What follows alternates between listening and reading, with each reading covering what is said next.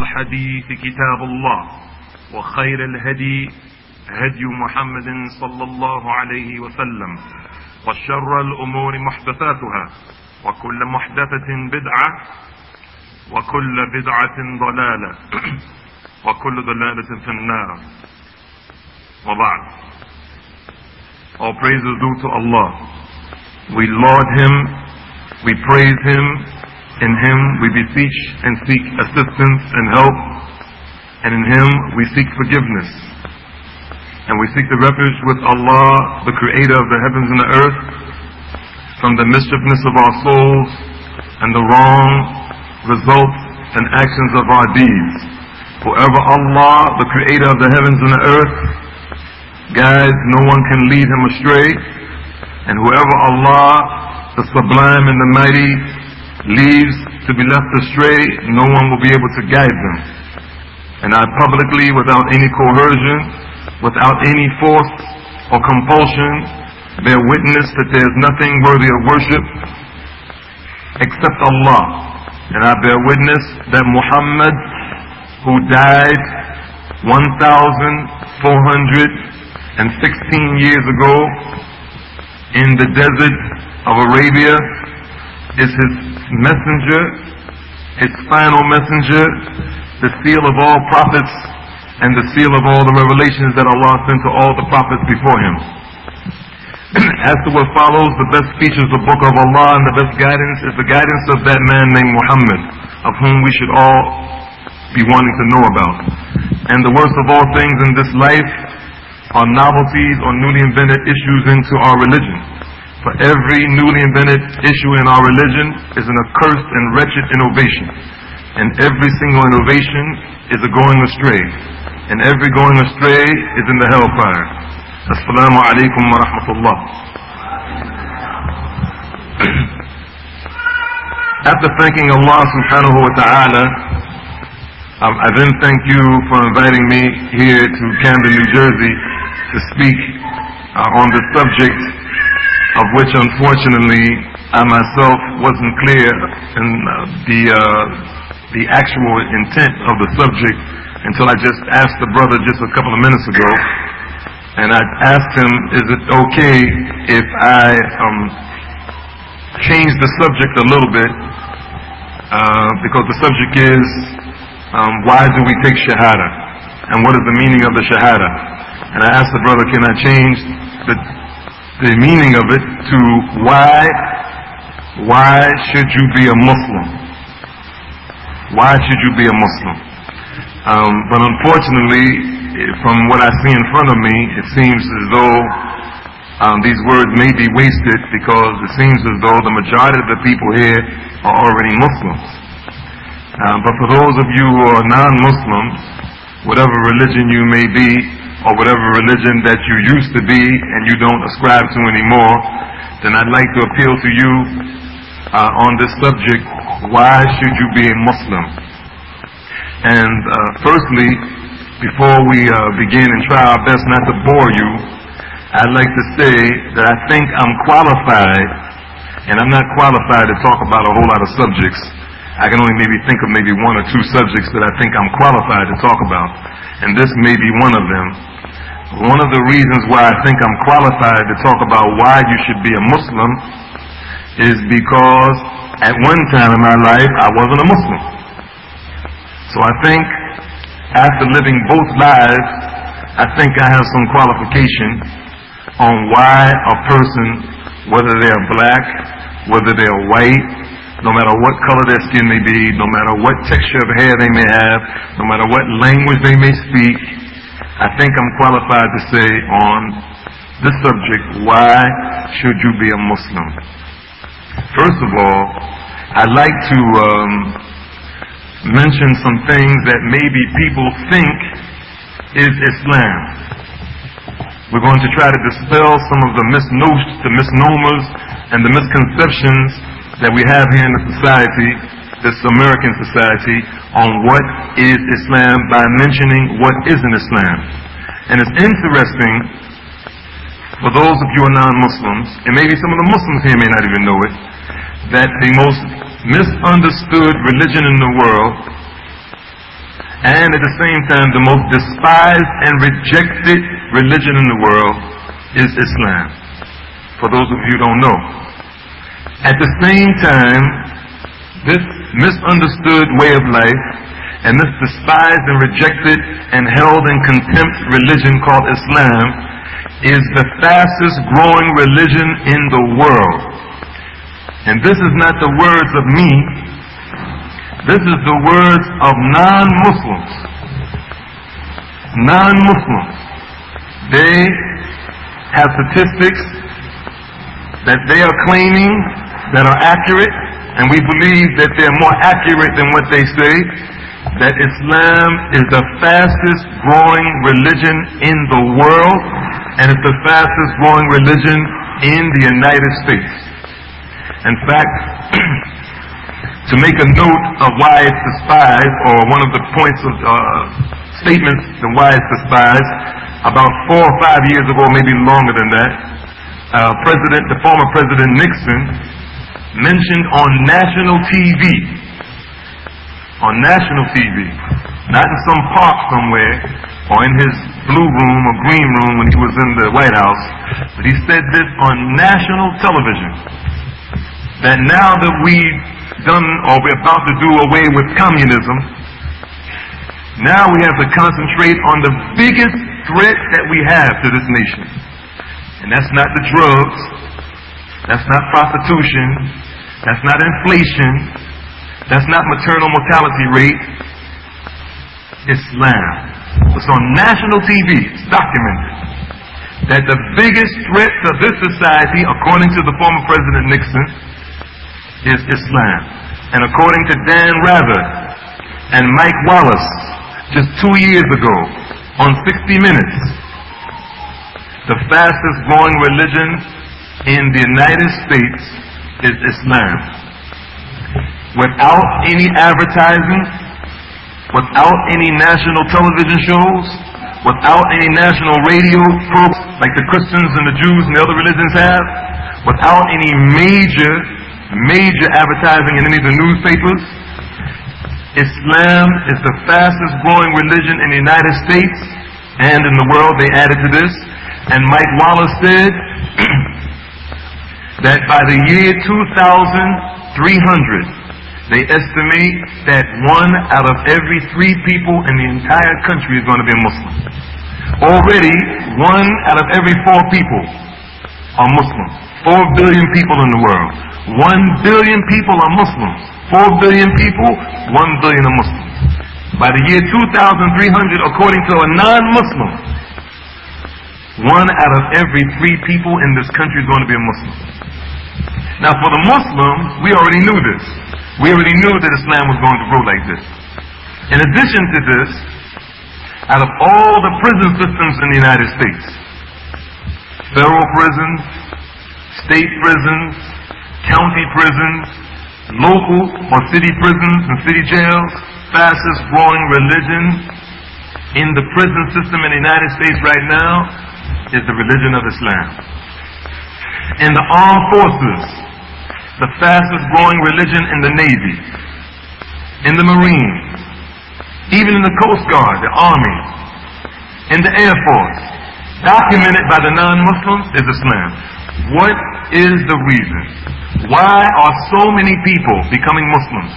Why that when just 2 years ago, or around that time, when the Gulf War broke out, why did over 8,000 members of the American troops, why did over 8,000 members of the American troops, while they were stationed in Saudi Arabia, accept Islam and become Muslims? 35% of them were white, 16% of them were women. And they also have some statistics that Islam is the fastest growing religion among women today. More women are accepting Islam now than any other religion in the United States. Why is this happening? Why are people becoming Muslims? Why are people accepting Islam? There's a lot of reasons. There's a lot of reasons. But one of the reasons, as when a Protestant chaplain, a Reverend Bogosian, one day when we were driving to work, I used to work as a chaplain, quote unquote, in New York State Corrections, and we used to carpool. I had an office with the Jewish chaplain and the Catholic chaplain and the Protestant chaplain. The Protestant chaplain one day, Reverend Bogosian, he asked me, he said, Dawud, why did you leave Christianity? Because he also knew that I was in the Christian ministry. I used to be in the Christian ministry in the Christian church and the Pentecostal church. I was on my way to go to the seminary to become a minister. He said, why did you leave Christianity and accept Islam? And I told him, I said there were at least 2 or 3 reasons. But the main reason was, it wasn't because of the oppression of black people and the white people had their foots on the black people's necks and all those other reasons that people always give for accepting Islam or some other silly reasons or not so silly reasons.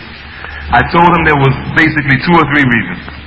And one of the reasons was that I just had this problem of understanding the Trinity and accepting the Trinity as a philosophy, for lack of better words, or a concept that made sense.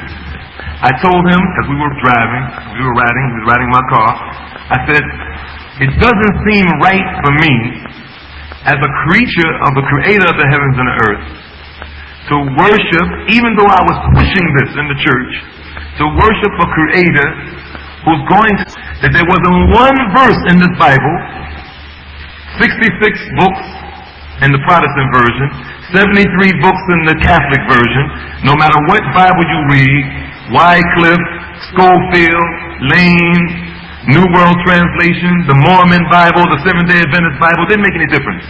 Not one verse that was of the original manuscript that proved that God was 3. Not one. That was an original part of the text of the Bible. And so he looked over to me. He's a much older man than me. He said, you know, one of our female ministers, she gave a very beautiful explanation on this. And this is answer on the explanation of the Trinity was one of the reasons why I can sit and tell you why you should be a Muslim. He said to me, she explained this thing very beautifully. She said that the concept of the Trinitarian doctrine is like an egg. You see, Dawud, the egg has 3 parts. It has the shell, it has the yolk, and it has the white. And all of that makes up the egg. He said, isn't that beautiful? I said, yes, that's very beautiful, and especially because I like eggs. I said, but that theory doesn't hold water, Reverend Bogosian. He said, why? I said, because you know just like I know. And by this time we're riding through the beautiful mountains of upstate New York. I'm trying to look at the road and look at him at the same time. I said, you know as well as I do, Reverend Bogosian, that there's no verse in the Bible that can substantiate this. And number 2, that the basic doctrine of Christianity is that the Father, the Son, and the Holy Ghost are all equal. They're all equal. And they all coexist at the same time. When one is there, the other 2 are there also. And when the second one is there, the third and the first one is there also. And when the second is there, the third is there, the first is there. When the first is there, the third and the second is there, etc. Not only do they coexist or are they co-equal, but if one were to leave, quote unquote, then the other 2 have to leave also because of their coexistence and their co-eternality. I said, secondly, if you were to take that white from that egg, you don't have an egg anymore because all you have left is the shell and the yolk. You don't have a complete egg. And if you take away the shell, you just have the yolk and the white. And if you take away the yolk, you just have the white and the shell. That egg is not complete. So if you're saying to me, Reverend Bogosian, that when the Father sent the Son, and the Son supposedly was crucified, and He died on the cross, you're telling me, Reverend Bogosian, that the Father and the Holy Ghost also died. And if you're not telling me that, then they're not co-equal and they don't coexist. And you know, brothers and sisters in Islam and dear guests, Reverend Bogosian had another answer. He replied to me. He said, Dawud, we just have to believe in it. We just have to believe in it. And I told him, I said, yes. And this is the thing that I fought with up until my 14th birthday in the junior ministry in the church. That here I am pushing this concept that I learned from my dear mother, and that she learned from her dear mother, and that she learned from her dear mother. And when I asked my mother exactly what Allah says in the Quran, وَإِذَا قِيلَ لَهُمُ اتَّبِعُوا مَا أَنزَلَ اللَّهُ قَالُوا بَلْ نَتَّبِعُ مَا أَلْفَيْنَا عَلَيْهِ آبَاءَنَا. Why, when it is said to them, why don't you follow that which was revealed from your Lord? They say to you, they will say, we follow what our fathers followed. When they're asked, why don't you follow that which was revealed? Not what some man added to it, but why don't you follow? Why don't you accept? Why don't you adhere to that which the Creator revealed? They say, no, we follow that which our fathers followed. And this is what I asked my mother. I said, Mom, why do you believe Jesus is the Son of God after showing her all the proofs? She said, because that's what my father and my mother taught me. You see, the reason why a person becomes a Muslim are various reasons. Some people accept Islam because they think that this is the religion of black people, until they find out that there are millions of white Muslims all throughout the world. Millions of white Muslims. Some people accept Islam because they view Islam like a gang and they want protection. Especially some brothers who are locked up, they accept Islam in the prison system. They think Islam is like some hard rock crew, so they accept Islam so they don't get pounced on. Some people accept Islam because they believe that this way of life takes you out of being oppressed. Some people accept Islam because they want to get married to a Muslim. And they know that if they're going to get that man or get that woman, they have to be a Muslim, which is not true. Now we'd like to discuss, why should you be a Muslim? Number one, this word Muslim is an active participle grammatically. It means one who submits themselves to the will of the Creator of the heavens and the earth. And I keep pointing up for a reason that we'll come to, inshallah. If it's the will of Allah, the Creator, we'll come to the reason why I keep pointing up when I'm addressing Him. A Muslim is one who submits to the will lovingly, willfully, intentionally, without any compulsion. They submit their entire self to the will of the Creator of the heavens and the earth, Allah. And this word, Muslim, denotes that that person now has become a slave. So when a person invites a non-Muslim, like some of you, to Islam, he or she is actually inviting you not to just become a Muslim, they're inviting you to become a slave. But a slave to whom? A slave to the Creator of the heavens and the earth. If you look at all the other religions, and there are many, many religions in the world. There's Taoism, there's Confucianism, there's Jainism, there's Christianity with so many hundreds, maybe thousands of denominations. There's Judaism with a couple of hundred or few denominations. When you look at the name of the individual, when you look at the name of the individual or the name of their religion, every single one has its origin either in a place, like a town or a village, or some event that happened in history, or it's named after some person. The only religion in the world that the person who practices that religion is connected to the Creator of the heavens and earth is Islam. Islam meaning to submit yourself to the will of Allah. But the title Christian, the title Jew, the title Hindu, the title Buddhist is connected to some human being. The origin of that word is connected to some human being, that Allah Himself created that human being. Or it's connected to some town, or some place, some village, or some tribe, or something like this. Christians call themselves Christians because Jesus is the Christ, and Muslims believe that Jesus is the Christ. We believe this. And some people don't know that we believe that Jesus is the Christ, the Messiah, born of the Immaculate Conception, and that He was sinless. Jews, they have this name because of Judah, because of a tribe. Hindus have the word Hindu, their name, because of that affiliation. And Buddhists, because of Buddha. And we can go on and on, Confucianism, etc. But Muslims and Islam have their name and title of their religion because they're connected to the one who they submit to, who is Allah. They submit to the will of the Creator, and they make themselves slaves to the one who created Jesus, the one who created Moses, the one who created Abraham and Muhammad and the rest of them, and everything that you can see and you can't see. So why should you be a Muslim? You should be a Muslim is because the Creator of the heavens and the earth says in the Quran, وَمَا خَلَقْتُ الْجِنَّ وَالْإِنسَ إِلَّا لِيَعْبُدُونَ.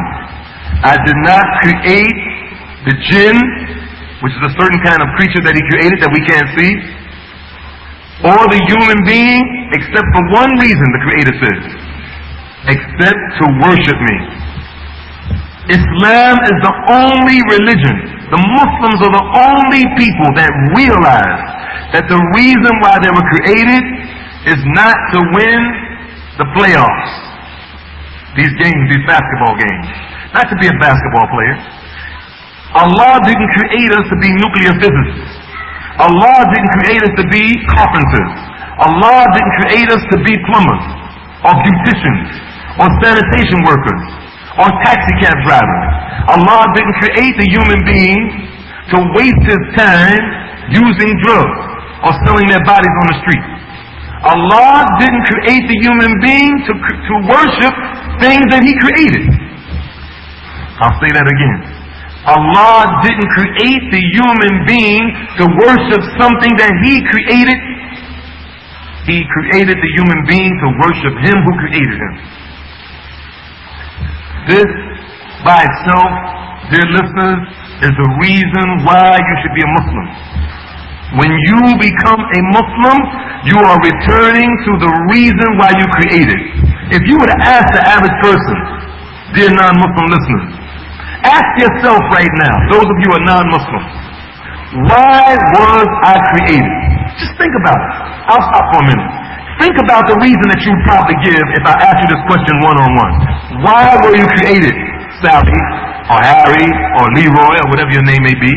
Why were you created? I guarantee you, you're going to come up with some reason that's connected to this life, and it's not going to help you in the next life. I guarantee you. Whatever the reason you think you're created, it's going to stop at the grave. It's not going to help you in the next life. Or I was created to be a good person. I was created to help my fellow man. I was created to be a scientist. Whatever. But the reason why you were created is so that you can worship your Lord. And worshiping your Lord is something that you don't have the choice of doing. You see, it would be unimaginable, non-Muslim listeners, it would be unimaginable for an employer to employ you and let you work in his business and run that business any way you want. Who that has a good business sense in their right mind is going to allow you to work in their business? You get hired from McDonald's, and they're going to allow you to represent, wear the cap and the uniform of Burger King? This is unthinkable. The Creator of the heavens and the earth is going to create you. He's going to create me and every human being that He created. And He's going to leave you to worship Him the way you want to worship Him? It doesn't make sense. So the detailed program of how we are to submit to Him and worship Him is called Islam. Because every single way of life or religion leaves that person to pick and choose how they want to worship the Creator. Even though they have a book. The Jews have a Talmud and the so-called Torah. The Christians have the Bible. The Hindus have their book. But if you look inside these scriptures, or those things that they call the scriptures, you'll find that there are statements of human beings, and you'll find there are statements of not just human beings. You'll find that there are statements that will lead a person to destruction in this life and the next. That goes against the very nature of the human being. For instance, if you're smacked on the cheek, then turn the other cheek. This goes against the very nature of animals, let alone a human being. The very nature of an animal is that if you strike it, it's going to either defend itself by spraying some spray like a skunk, or the porcupines, it will shoot out, those spikes will shoot out, those things will shoot out at you, or if it's a lion, you're really in bad shape, or a pit bull or something like this. The human being is created that if you smack him, the natural reaction is to defend himself. Now here's something that we're saying is from the Creator of the heavens and the earth. Somebody breaks in your house, somebody rapes, may Allah forbid, your wife, and you turn the other cheek and say, no, here, you took my television, here's my refrigerator, here's my washing machine, and if you want my wife again, may Allah forbid, you can have her again. Islam shows the human being exactly how they're to live their lives. Have you ever heard of a religion that for every single act there's a prayer? I've never, and I'm not boasting, I'm not here to boast, but I've read a lot about a lot of different religions in detail. Probably some religions that some of you have never even heard of, like the religion of the people in Australia, the Aborigines in the jungles of Australia, who worship a god called Atnatu. Have you ever heard of a religion, a way of life that has a prayer for every single act? A prayer that keeps you mindful of the Creator. Always calling on the Creator. For the Muslim, he has a prayer for putting on his clothes. She has a prayer for taking off her clothes. We have a prayer when we look in the mirror.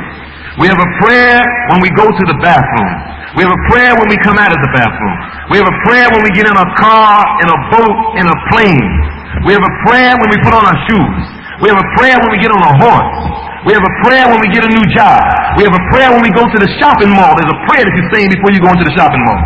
There's a prayer even when the Muslim is getting ready to have sexual intercourse with their legal wife or husband. There's a prayer. There's a prayer when the baby comes out the mother's womb. There's a prayer for everything. So the person who's a Muslim, who becomes a Muslim, why should you be a Muslim? Just for this one aspect alone. They're constantly calling on their Lord. Constantly, 24/7. 24 hours a day, 7 days a week, before you go to bed, when you get into bed, you wipe the bed off, you say a prayer for that. When you wake up, there's another prayer. When you wash up, there's another prayer. And this now may seem like this is very, very restrictive, or this may seem like extremism, but what type of religion is going to connect you to the Creator like that? What kind of religion does this? And at the same time, you can be a police officer. At the same time, you can be a fireman. At the same time, you can still be a beautician. But you're never disconnected with your Lord. You don't go to the mosque on one day and then all the other 6 days you do something else. You don't go to the church on one day and all the other days you do something else. The Creator is always connected to you, figuratively speaking, because of the way that the religion of Islam is set up. The way it's set up, the political system, the social system, the economic system is set up in a way that you are always constantly worshiping your Lord. But the real benefit of becoming a Muslim, and this may shock some of the people who are non-Muslims here, and I have to say it. I have to say it. And those of you who know me from the past, you know I say some things that are kind of controversial. I have to say that by you becoming a Muslim, you will receive salvation. Now all the other religions say this also. accept Christianity, accept Jesus as your personal Lord and Savior, believe in the vicarious blood atonement, believe that He died for your sins, and He rose on the third day from the sepulchre, you will have salvation. Or whatever other religion. So Islam, you Muslims are no different. Or you Muslims are no different.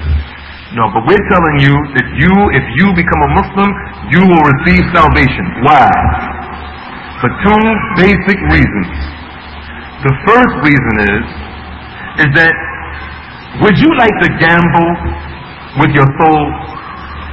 Do you actually believe that the Creator put you on this earth and that you won't stand in front of Him and answer to Him for what you did?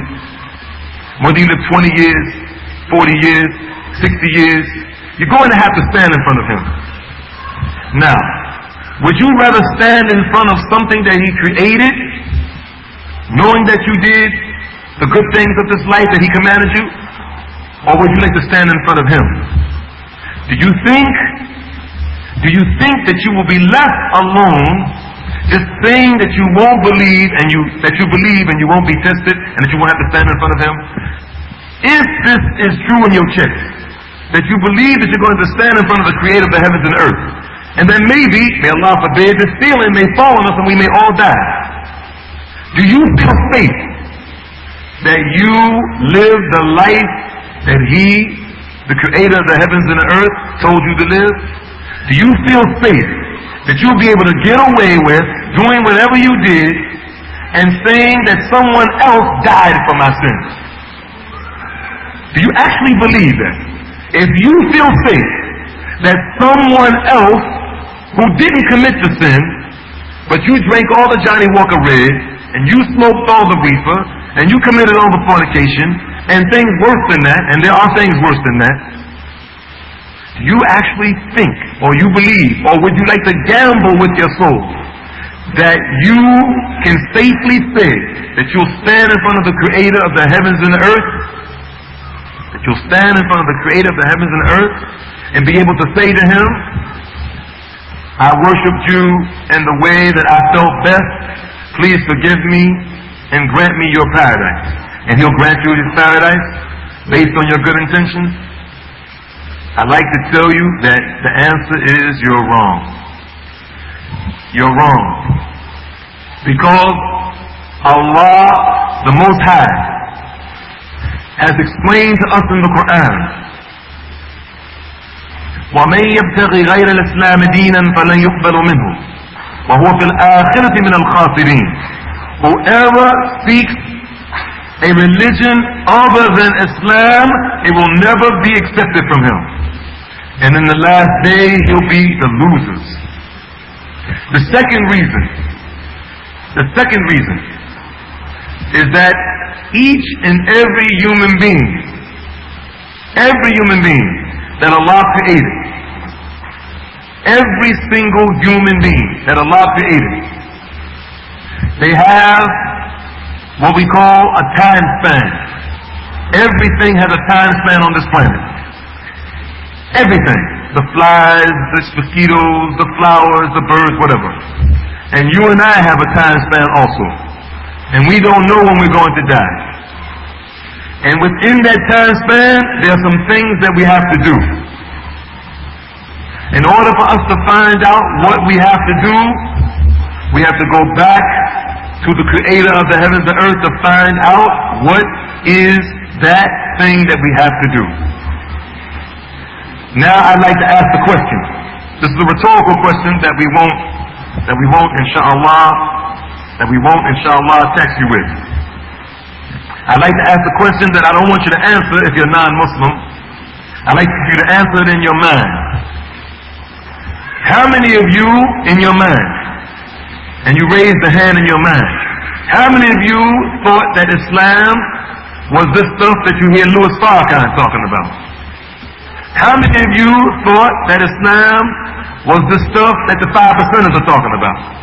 How many of you thought that Islam was what the Moorish American Science Temple, I don't know if they had that down here, but the Moorish American Science Temple, Noble Drew Ali's people, was Islam? How many of you thought That stuff that you see in Iran that Khomeini used to be about was Islam. Probably some of you would say, yes, in my mind, you would raise your hand in your mind, you would say, oh yeah, I just thought Farrakhan's group was another sect of Muslims. Well, I'm here to tell you, we're here to tell you today that this isn't Islam.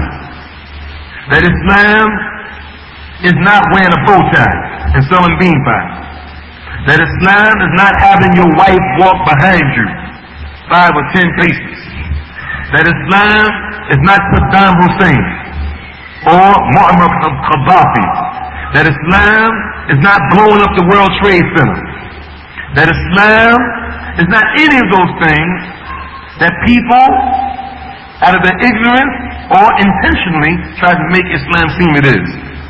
Islam is the natural way of life that every single human being has to accept and follow, and if they follow Islam, if they accept Islam, if you become a Muslim, then you will receive salvation, you will receive the most greatest of rewards, which is to see the face of your Lord, Allah subhanahu wa ta'ala, the glorified and exalted, is to receive the greatest of rewards, to drink drinks that you never thought existed, to eat fruits that you never knew existed, to never ever grow old, to never have diseases, that when you sweat in paradise, the perspiration smells like perfume, and you get better and better and better. And yes, for those of you who are thinking about being married and things like this,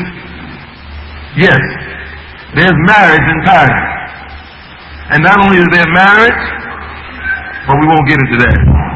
I won't get into that. But there's so many things that we can mention for you, the benefit. Not just the next life, but in this life. Islam brings order to your life. Because I'm going to tell you, and you may not like it, those of you who are non-Muslims. And I'm not saying this to ridicule you, to diss you.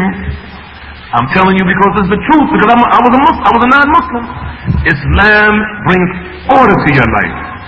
And if you're not a Muslim, your life has confusion. And what's my proof? What's my proof? How is this guy going to come all the way from Newark, New Jersey, or come down the hill and tell us we're confused? Who do you think he is? I'm telling you, if you're not a Muslim, you got confusion in your life. What's my proof? My proof is that if you're not connected to the Creator of the heavens and the earth, and you are worshiping Him the way He ordered you to worship Him, if you're not worshiping Him the way He ordered you to worship Him, and worshiping Him alone, without going to some intermediary, or some intercessor, calling on some human being, or some rock, or some stone. I don't think anybody here is going to be worshiping these stones, or no rocks, or no trees. But some of us are doing even worse than that. We're worshiping human beings. If you are not calling on Him and worshiping Him in a manner that is befitting Him, in the manner that He Himself says to worship Him, then you have to have confusion in your life. How can you say you don't have confusion in your life, even if you're the CEO of IBM, if you believe in 3 gods? How can you say you don't have confusion? If there was 2 gods or more, it has to be confusion in the universe. How much more a person that worships 3 gods? Just think about it. You got a God over here that says, I'm going to make it snow today. You have a God over here that says, no, I'm going to make it rain today. Which one is going to make it rain and which one is going to make it snow? There's going to be confusion. If you don't worship the Creator of the heavens and earth by Himself, alone by Himself, there's no way you're going to tell me that you don't have confusion. Number 1, you eat whatever you want to eat. You didn't even find out the Creator who created you and gave you this food before you were born. All these fruits and vegetables, all these fish and animals were already here before you came out of your mother's womb. And now you have the audacity, now that you're not crawling anymore and drinking from your mother's breast milk, you have the audacity now that you become strong and adult-like to wear what you want to wear and eat what you want to eat and sleep with whoever you want to sleep with, and you say this is not confusion? How can you say this is not confusion? How can you say this is not disorder? But for the Muslim obeys the Creator in everything. We wear what He says we should wear. We eat what He says we should eat. We sleep with whom He says we should sleep with. There's order in the Muslim's life. In every single thing that we do. Look at the social system of Islam. And look at the social system of the United States of America. In the social system of the United States of America, and I don't have to tell you about it, you already know about it. Let's take the welfare system.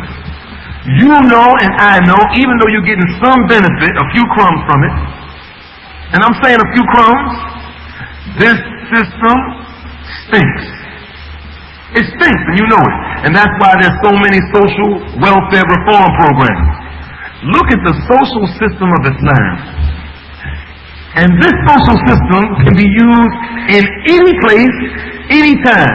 If you took the social system, the social welfare system of the United States, it won't work in England, and it won't work in Australia, and it'll never work in Denmark or Finland. It only works in the United States.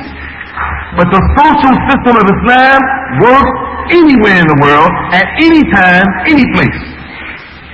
The Muslims are commanded to give 2.5% of their money at the end of the year to the poor.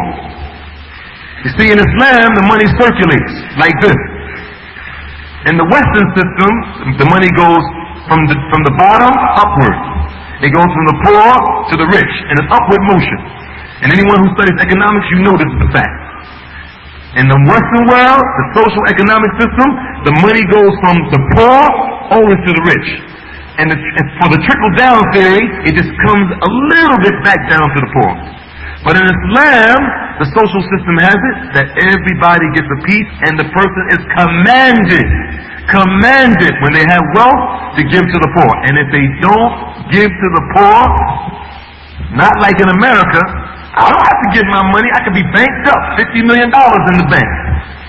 And nobody's going to force me to take care of these poor people. I don't have to give them a dime. But in Islam, when the Muslim mayor or governor sends that authority out to your house at the end of the year, you're going to give that money up to the poor. Or what happens?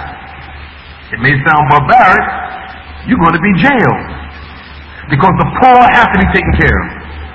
They have to be taken care of. Look at the political system in Islam. In this system, democracy is the way. And we know, as they claim, that this system is for the people and by the people. And the people, to use the common term, can push up, they think, can push up on the president and change things. Or push up on the senator or the congressman and change things. But how does that person come into office? And what is the moral character of that person? For instance, the politician, he may give you something on this side of the table, but the same person that you help get that politician into office, he's also helping the homosexuals over here. See, it's like a double-edged sword. In Islam, the politician, not only does he or she have to be moral, but that person also has to use the law of Allah. They can't use something from Aristotle. They can't use the Magna Carta. They can't use the Constitution of the United States that was put together, and we all know